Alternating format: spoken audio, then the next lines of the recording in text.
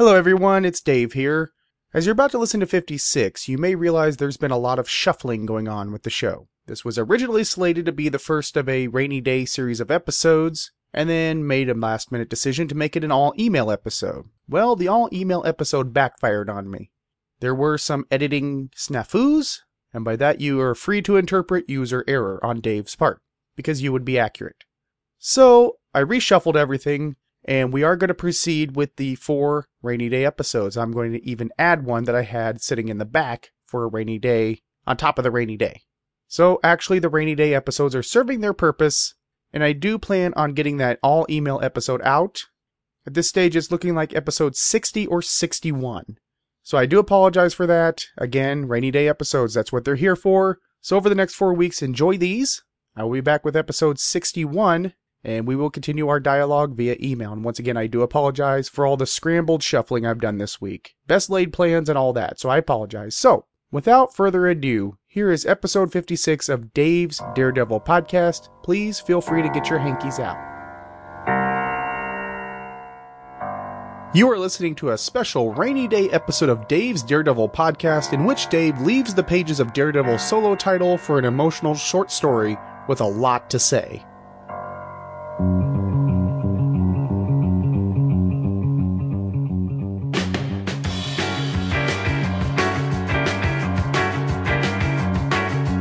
Swinging through the city, over the rooftops high. Figure in the moonlight, silhouette in the sky. Daredevil fight for what is right. Daredevil fight for you tonight.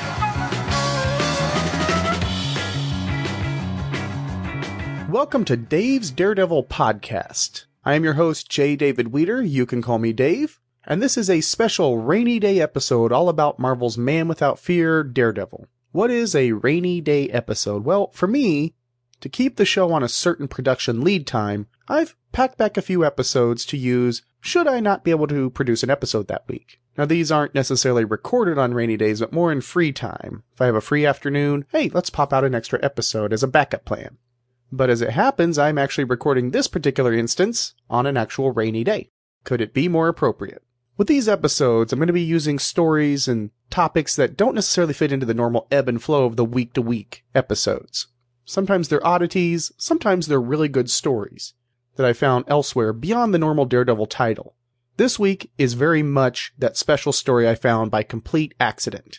We're going to be looking at a short story from Marvel Fanfare, which, if you're not familiar with that, was an anthology title. It was solicited directly to comic shops, aimed directly at fans, used as many upper crust creators and stories as they could. It was printed without ads, extra size, extra cost, and it was printed on paper that's, well, known as Baxter paper. It's thicker paper, it absorbs the color much, much better. Just a gorgeous book. Now, to be clear, I'm actually reading it from digital, so I don't know about the paper quality, but most Baxter books I've seen have retained their beauty. They're a piece of art. This week's story is very emotional. It's kind of a rough story, a hard story, but it says a lot. I came across this Marvel Fanfare issue when I was just scanning for Daredevil appearances that didn't necessarily fit into the norm. Not necessarily to do this episode, but I just happened to be just looking around. And as soon as I read it, just the emotional reaction it brought to me, it made me feel like I needed to share it. It hit me right in the feels, it blew me away, so whenever you have a story that affects you like that, that fits right into, well, the kind of podcast you do, you put fingers to keyboard and mouth to microphone and you bring it to the people. So I will warn you up front, once again, it's a very emotional story. It's a very hard story at parts, but it says things that I feel are important. So I'm going to play a quick podcast promo and then I'm going to return to talk about Marvel Fanfare number 7. Hey, Paul, what's up? Not much. What's going on? I'm just a little confused lately. Yeah, what else is new? Well, you know, more than usual. I tried to go to get the shows that we just put up, and I was having problems finding them. What were you having trouble finding? Well, I couldn't find Back to the Bins. I couldn't find Avengers Spotlight. Of course, you can only find those when I actually edit them. And you took the words right out of my mouth. They're on the feed, Bill. Yeah, I know. That's where I went. I went to the feed, but they weren't there. You got to go to the feed. You got to go to the Back to the Bins feed. The Back to the Bins feed? What's that? Back to the Bins feed. You got to go to iTunes. You look up Back to the Bins, and you subscribe to the Back to the Bins feed. But I went to Two True Freaks. Yeah, we're on that feed too. What? Where? On the feed. Okay, wait a minute. So you're saying that we're on... All right, so if I wanted to go find the shows that we've done, I'm going to go on to iTunes, and I'm going to click on Back to the Bins, and I'll find Back to the Bins and Avengers Spotlight in the feed. Exactly. I don't even know what I'm talking about! Bill, you go to the feed. You subscribe to the show. You subscribe to whichever show you want. And then you get it. It's that simple. You just got to go to the feed. What show do I want? Back to the Bins. Where? And Avengers Spotlight. Oh, I'm so confused. They're on iTunes. They're on twotruefreaks.com. You want them, you get them. They're you all got there them? for you. All the shows are there. They're still all available, Bill. All right, on the so the feed. If you say feed one more time, I'm going to break your arm. Scott, could you tell him? Hey man, don't drag me into this because it's no skin off my ass. I'm on all the feeds.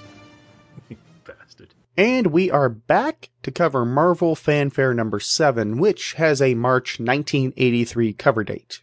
The front cover actually belongs to the Hulk, who has the first story. Daredevil's story is actually a 10-page backup. That's right, 10 pages. But you can pack a lot of punch into 10 pages.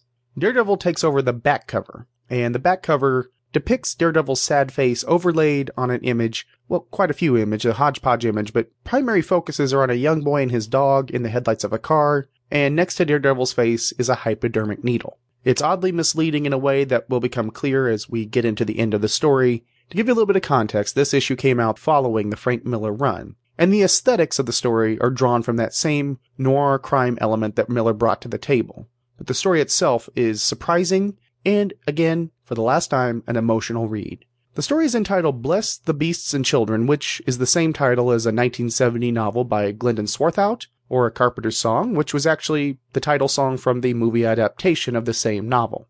The story is written by Bill Mantlo, with art by George Freeman, letters by Annette Kowecki, colors by Glennis Ween. It is reprinted in one physical form, which is the Marvel Fanfare Strange Tales trade paperback, and it is exclusively available beyond that in Marvel Digital Unlimited. Jumping into the first half of this story. On the streets of New York, things can escalate fast. One moment all is well, and the next a Daily Bugle delivery van careens out of control down a busy sidewalk. The driver of the van has suddenly died, but the van's engine keeps pushing it forward right toward a young boy and his dog. Luckily, this chaos is making a lot of noise. Daredevil is nearby, so he can use it to rush in and save the day.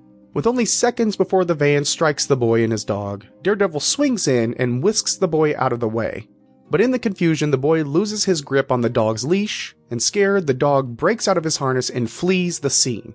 As a crowd gathers near Daredevil and the rescued boy, the man without fear realizes that the boy is blind, and his dog, Skipper, is his guide dog. And the boy is an emotional wreck, because that's his freedom, and of course that's his friend and guide dog. Knowing a bit how the boy feels, Daredevil vows to find the lost pooch. A police officer reminds Daredevil that New York's a big place. There are a lot of places a dog can go, and there's a lot of dogs in New York. Despite that, Hornhead searches relentlessly throughout the day and into the late night. Let me stop there and talk about this setup. We jump into the story. There's no real slow build, nothing of that sort. Of course, we have 10 pages, so, well, that's the way it has to be done. We need to compress this, and it's done well. We begin with the van barreling down that city sidewalk, people are scattering, and this poor boy has no idea.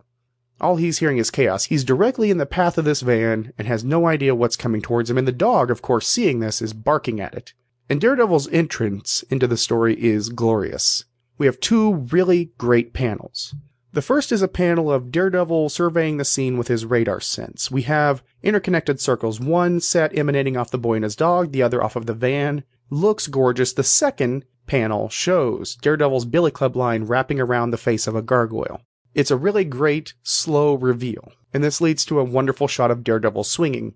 Freeman is very much ahead of his time, just a notch. He's taking the Miller aesthetic, but he's bringing his own style to the table. And the style is retroactively reminiscent of John Romita Jr., before John Romita Jr. had his run, or before, really, Romita Jr. even developed the style he's known for. Freeman is an artist that is probably more commonly known for the series Black Orchid with Neil Gaiman, a couple of mature reader titles over at DC. He conveys a lot of emotion in this, which is kind of a word you're going to hear me say quite a bit, because emotion is important in storytelling. For example, as the dog runs away from the scene, you actually feel bad. You can tell the dog's scared, the dog's confused, which is a weird place to focus. However, when you think about the fact that really the rule of thumb in movies is avoid hurting animals. And the reason for that is the audience would react more to a dog getting shot than to something happening to a human. I'll give you a great example. Turner and Hooch. A lot of people got shot in that movie. And we've gotten used to action elements in movies and this happens, but when Hooch, spoiler, gets shot, well, it's an ice pick to the heart. So the reader is drawn into that dog. We feel pity for the dog because the poor thing has no idea what just happened. It's just scared. It has no idea what to do. Whereas a human being of relative age would realize, oh my gosh, I just almost got hit by that van. I'm processing, and there's a certain understanding, a certain comprehension of what has just happened. If all the details aren't in place, there's enough to go on. The dog can't reason that way. Now, coming back to the scene of the accident, though, I kind of want to point out everybody's thankful that Daredevil saved the boy. They're gathering around. Daredevil's a hero.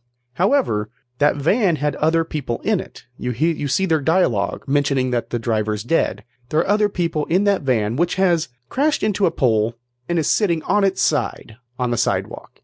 Nobody seems to be concerned about those poor people in the van, which of course is not the focus of the story. However, it still kind of stood out to me. We're looking at the spectacle of Daredevil saving a kid and forgetting about injured persons. And so Daredevil realizes what's occurring, that this boy is blind. That's why he didn't move out of the way. And granted, it's obvious once you really put some thought to it, but not necessarily in your face. It's an abbreviated parallel of Matt. To point out some obvious facts, Matt Murdock was almost hit by a truck. His entire situation of being blind with his senses came from that accident.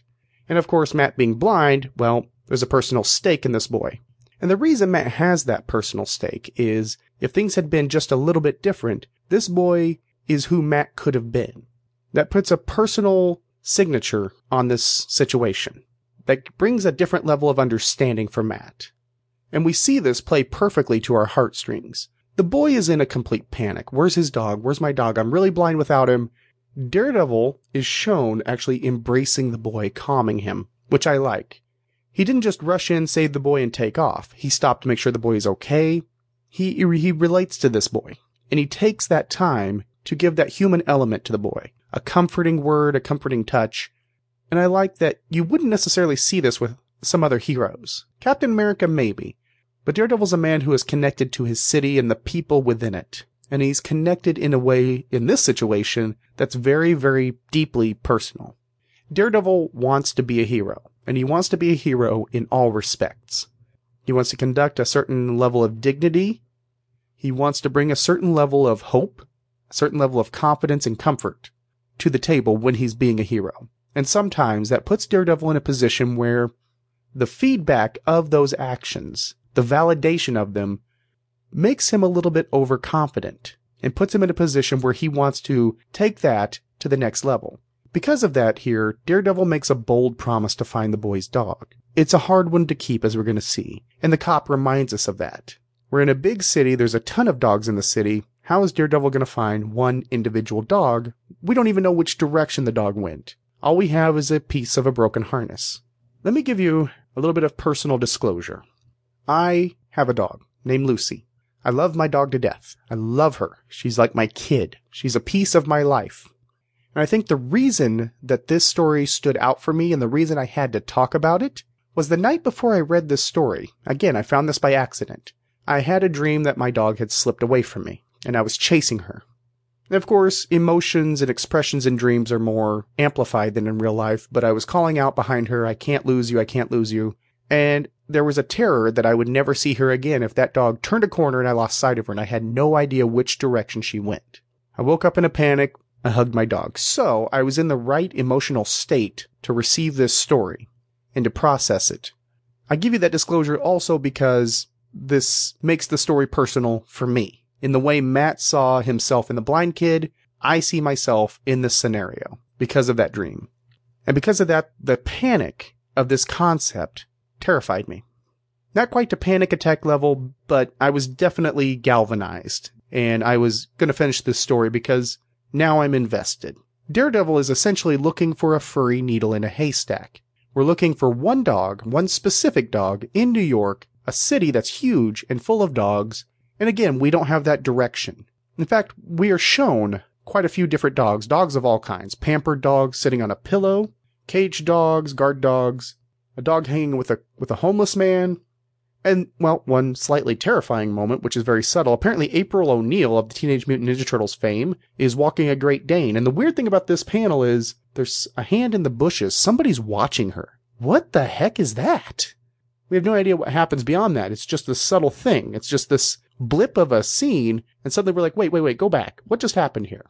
Another aspect of the story that drew me to it, beyond the personal stake, is it says a lot about Daredevil. Both this first half and the second half we're about to jump into. Daredevil, of course, is a superhero. He's also a lawyer. There's a lot of work that goes into both of those. There are a lot of things that he could be doing. Both relevant, non-relevant, both work-related and superhero-related, but he's looking for a dog. This promise he made means something to him. The boy looked at him as a hero. Matt wants to be the hero. He wants to make his city a better place. He cares. As a superhero, Daredevil has unique qualities. One of these is the fact that no task is really too small. Matt's the kind of guy that would, in his costume, help a lady across the road. If he comes across people trying to move a couch into the building and struggling, he'd lend them a hand. These day-to-day simple tasks Matt brings into his superhero repertoire. Because he's not just there to fight crime, he's there to make his city a better place. He's there to set an example. And sometimes he fails at that. He's not a perfect hero. He's not out fighting Thanos. He's not punching the Kingpin in the story. He's trying to do something that a hero would do, which is a simple task that would bring happiness, comfort, and a bit of hope to a young person. And we come to this point where Matt has searched for hours and hours for this dog. Judging by the way the light plays out in the first scene, this was something that started in the early afternoon and has gone on fairly late into the night. We're at mid-evening, I would guess. And we have Matt have this moment of doubt where he's starting to wonder if he can find this dog, if this is a task that he can do. He's facing the fact that for everything he can do, for everything he's capable of, every gift he has, he can't find a damn dog. This isn't an affront to his ego. It's not necessarily an affront to his pride. It's fear. The man without fear is feeling a tinge of fear. He's feeling insecure. He's feeling helpless. He has no direction to go, and he's scared that he's gonna fail. The concept of being a man without fear, I think, is misleading. That's not true for Matt. He does feel fear because he is a human being. Now, to some extent, it's a catchy title because he's blind. He doesn't see what's coming. But at the same time, he's a man that overcomes fear. He puts fear behind him. He faces fear and pushes through. Because Matt's as vulnerable to some extent as you or I. If he gets shot, he's bleeding. If he gets stabbed, he's bleeding. If he falls down, he's bruised and scratched. All it takes is one simple thing, and Matt is vulnerable. And here we see him in that vulnerability where he is facing his fear, and he's at a moment where he's going to have to push through it. It's a wonderful, wonderful scene, and Matlow's really just nailing it. So let's jump into part 2 and see how this plays out. The challenge of finding a single specific lost dog in the big city is looking hopeless. Daredevil does get a break as he senses a stray dog, and Daredevil, sensing the dog's fear, attacks a man trying to throw a net on the canine. Turns out this is a dog catcher for the ASPCA, who directs Daredevil to a nearby shelter for stray dogs. As Daredevil swings away, the dog catcher feels pity for any dog that would end up at that shelter, but the man without fear is too far away to hear it. At the shelter, Daredevil is shown to the pens, but the sheer tidal wave of senses emanating from all the scared, lost, and confused dogs overwhelm him. As he struggles to get his bearings, Skipper is helped out of a nearby cage by the attending vet. That's right, Skipper is at the same shelter, but Daredevil's still overcome. The remaining pieces of Skipper's harness are removed, and Skipper is led down the hall. Daredevil manages to catch the scent of the harness just as the attending vet prepares a needle to euthanize Skipper. It's not something the vet wants to do. In fact, he's sad to do it. But with no budget to run the shelter, there's no way to board Skipper. Back out in the hallway, Daredevil rushes with a nurse to stop this mistake and keep his promise to return Skipper. But when Daredevil reaches the room, it is too late for Skipper. The dog will not feel fear, nor anything else again. Sadly, Daredevil realizes that soon he will have to leave the shelter and tell a young blind boy who trusted him that sometimes even heroes fail. Okay, I told you up front this is a very emotional story that says a lot. And there are some of you that are probably wondering, why would you share this story, Dave? This is hurtful. This is sad. Well, the fact is, it affected me emotionally. And I say that with an A, affect with an A. And we can't turn our back on a story that's difficult when it says things or when it affects us. So I'm not masochistic nor sadistic, but this comic book, this 10-page story, made me cry twice. And that's important. Because as I'm going through these Daredevil stories, I want important stories. I want stories that say something. So I say something about them. And yes, the ending is clearly not what we would have expected and not what we wanted to happen. And that's the potency of this story. It's not what we expect. So let's talk about what just happened and work our way through it. The scene where Daredevil attacks the dog catcher, I originally completely misread. I thought the dog was actually Skipper, who the dog catcher was trying to catch, and Daredevil stops that from happening, and the irony was just too much. I'm glad that was not the case. That would be a little bit too much. I think it would take away that emotion, because Skipper's already at the shelter when this occurs. And the fact that after getting kicked in the face by Daredevil, the first thing that the dog catcher does, after Daredevil releases him, is comb his hair. Cute. Real cute. As Daredevil is swinging to the shelter, we see this simple shot of Skipper's scared little face, and it stabbed at my heart. A couple of years ago, there was a video that circulated of a police officer shooting a dog. It was a bad situation. I'm not going to get into the details. That video haunted me for weeks. I shouldn't have watched it. I should have known better, but it haunted me. And the thing that stood out to me was knowing how that played out. I realized I was seeing that poor dog's last moments. And the dog was completely unaware of what's coming, just sniffing around. Things escalated. And I got that when looking at Skipper's scared little face. Completely unaware, especially in the second read-through. I didn't so much in the first one, because I actually thought that this was going to have a traditional ending. Mantlo and Freeman are taking our hearts and playing with them. Not in a mean way. They're telling an important story. They're telling an important lesson. But in order to communicate that clearly, they have to hurt us. They have to take us to a place where we are emotionally compromised to a certain extent. And they succeed. They both succeed. Not just that, but when Daredevil walks into the pen, the overwhelming sense of fear greets him. Pheromones on the dogs, the sounds, the motions. Again, Daredevil has the ability to face fear. He's not a man without fear. Let's be clear. That's a great moniker, but he only earns it because he faces it and pushes through it. Having said that, Daredevil can feel the fear in others. Heartbeats, sweat, trembles.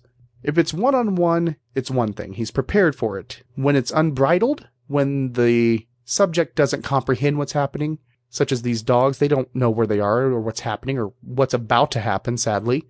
It must be like somebody is standing on Daredevil's chest.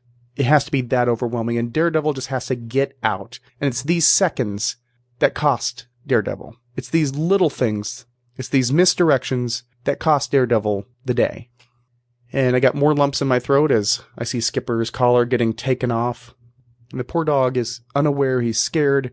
Early in the story, it's mentioned that service animals are trained a specific way. They're trained not to run away. However, Skipper is new. He's a new service animal, so it's the training is there, but it's not practiced. Which makes this story hurt a little bit more, that with a bit more time and seasoning, this never would have occurred. And of course, we thought we knew where the story would go. We have certain expectations. The normal expectation for a story such as this is Daredevil gets to Skipper just at the last second. He's able to get the dog back to the boy. All is well. But no, this is not a happy ending. It's not the ending we want. And before I jump into commenting on that, I just want to point out it's easy to look at the vet who's euthanizing the dogs as a villain. That's not true. That is not true because presented here, he seems to genuinely hate this. He seems to care about Skipper. He's comforting Skipper in his last moments. And the vet is commenting that why do people raise dogs if they don't want to keep them? Which is true. I'm not going to get all Bob Barker up here, spay and neuter your pets, but at the same time, well, spay and neuter your pets. Be aware. Having said that, I just want to point out that's not a villain. There is no villain in this story. The vet is simply doing a job that he has to do. He's compassionate about it, and the act of euthanization in this case is painless. And unfortunately, as we find out at the end of the story, Skipper's not the only casualty of the day. There are several dogs lined up in the baskets. Again, there's no villain, and yet this emotion that we feel from this story is very real. The fight that Daredevil faces is very real, very, very real. There's no Kingpin, no Bullseye, just what would seem a simple task, and Daredevil fails. Daredevil fails. Despite all his best efforts and intents and striving to be a hero, Daredevil does not succeed today. It's an important lesson to take away. Marvel was predicated on superheroes that buck the establishment. The Fantastic Four were completely different than the Justice League. The Hulk was a train wreck. Daredevil is a impaired hero. This story embodies that and more. It's a stomach-wrenching finale that it leaves me with tears in my eyes, and it's difficult to talk about because I'm just sitting there. And bear in mind, I'm at work when I do this on my lunch break. So I'm sitting at work in the lunchroom, tears in my eyes, my jaw just dropping open. It's not what I expected. And we realize with these final captions that Daredevil really is a human hero. He's an imperfect hero. And he's going to have to face the music on this. He made a promise that he wasn't able to keep. And it hurts. It hurts the character. We feel for Matt. We feel for the boy. We feel for the vet. And of course, we feel for Skipper. The point is, we feel this. We know this emotion. Maybe not on this level, but we know this emotion. We, being humans, know what it is to fail. Let me move into my final verdict and kind of expound on these ideas. When I was 11 years old, we found this baby rabbit in a hole. The mother rabbit had, I don't know if it abandoned it, but it was alone, so we would bring it lettuce and things like that, keep it alive. One day, while playing in the yard, we just hear this squealing as a cat ran by and realized the cat had the baby rabbit in its mouth. We chased the cat to its hiding place under a deck and managed to distract the cat just long enough for the rabbit to run and get away. The rabbit had a chance. Unfortunately, I happened to be standing in the wrong place. The rabbit saw me, it got scared, it dodged right, and that was right back into the cat's mouth. That was a very real failure to me. I felt guilty, I felt worthless. I felt that I had caused that. If I hadn't been a factor, the rabbit would still be alive. Still makes me extremely uncomfortable to talk about that. Even though, as an adult, as a rational thinking adult at that, it was just circumstance. There wasn't anything I could do. I didn't know the rabbit was going to go that way. It's still a potent emotion. It's a real emotion, and it's what this story represents. Even though we don't have a villain, the effect of this story is every bit as devastating as getting walloped by the Kingpin. The fact is, we relate to this type of emotion because we all fall short from time to time. Whether it's at work, we failed somebody we love, it's a very real emotion. And what we do is we just keep going. We have to own it. We have to live with that. Daredevil is going to have to live with this. And the next time something of this comes up, so next time he decides to make a promise, he's going to have to really weigh if he's capable of coming through. And truthfully, just the sheer audacity of the story to really take you to this point and to present it in a way that doesn't pull punches. Again, Daredevil is standing in a room with the corpses of dogs that have been euthanized that day. The audacity of doing that and allowing the story to affect the reader and affect the character is something you may not find today. This is a very superb story. It's sad. It's hard to read. I wish I hadn't been in public when I read it, but it's a great accidental find. Freeman's art is above board, and Mantlo is delivering a hard-knock story with no villain and something Daredevil can't punch to resolve. And it asks the question, what is a hero? What is a hero? And really, the answer this story presents is it's somebody who helps another despite the odds sometimes. Daredevil's ready to step up, even though the odds are completely, totally, absolutely against him. What we're looking at is a simple search for a lost dog. However, for the boy, it represents his freedom and his friendship, a pet, somebody who is dear to the boy.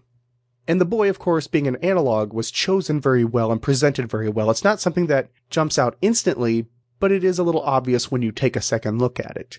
Matt is trying to help the boy that could have been him, and that makes the failure that much worse. Some stories are difficult to read and difficult to digest. That doesn't mean we should run away from them. It doesn't mean we should shun them. It means sometimes the message a difficult story presents is its importance. And this one well, suffice it to say, it presents something that you and I can deal with, but we're looking at it through the safety glasses of a superhero. Truthfully, this is one of the best and probably most overlooked Daredevil stories ever. It encapsulates a lot of what Daredevil is, a flawed hero, a human hero, and a hero that doesn't always do the right thing, despite his intent, and sometimes fails. It's a very strong theme that plays directly into that character. As I mentioned, Daredevil has to face a certain level of fear. There's got to be a fear in going to tell the boy that he failed. The boy's view of Daredevil will drop a little. The boy's freedom will be gone.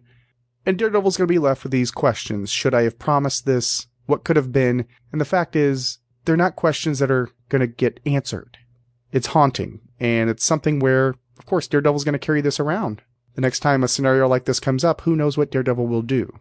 If you get a chance to check out Marvel Fanfare number 7, again, it's not a graphic story, but it has scenes that are very emotional. But if you find it, give it a read. You could probably find this for a good price. And again, it's on Marvel Unlimited. Pop it open at some point. It's a very potent story. And it's amazing that a 10-page story not only made me cry twice, but left me haunted as I slept through the night. I thought about it for the rest of the day as I laid in bed. And sometimes it's the small things that make a big difference, such as searching for a dog and helping a friend. And maybe that's the lesson to take away. We can't all be superheroes. We can't all swing from rooftops. But sometimes, just sometimes, we can attempt to help somebody. And even if we fail, it's more important that we get back up again and keep trying to help another person. We're all in this together. As cheesy as that sounds, it's true. But that wraps up this rainy day episode of Dave's Daredevil podcast. I want to thank you for joining me. And the show, of course, will be back next Sunday in 7 days. Until then, as per usual, justice may be blind, but it can see in the dark. He is the one they call a man without fear. Never far away whenever danger's near. Daredevil fights for what is right. Daredevil fights for you tonight.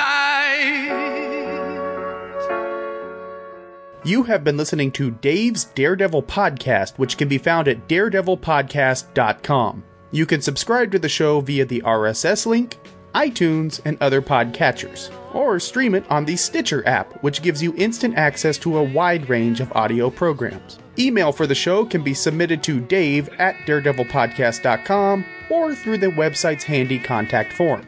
The show is on Facebook. Simply search for Dave's Daredevil Podcast. And I am on Twitter as well. My username is @DaveWeeder. Weeder is spelled W-E-T-E-R. Daredevil and other Marvel characters are copyright Marvel Comics. Any music or sound clips are used for entertainment purposes only, and no infringement is intended. This show earns no money and exists solely for entertainment purposes only. I am J. David Weeder. Thank you so much for listening. He must hide his sadness and fight the human madness.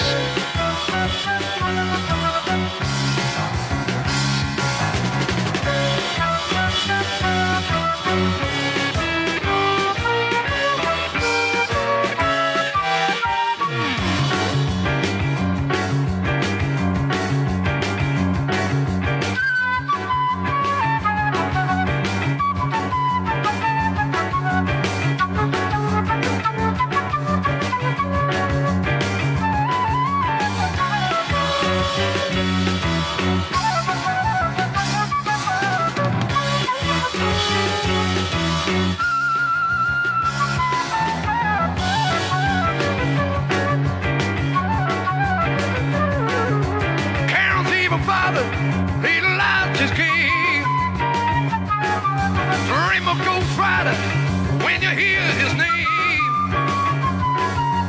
Daredevil fights for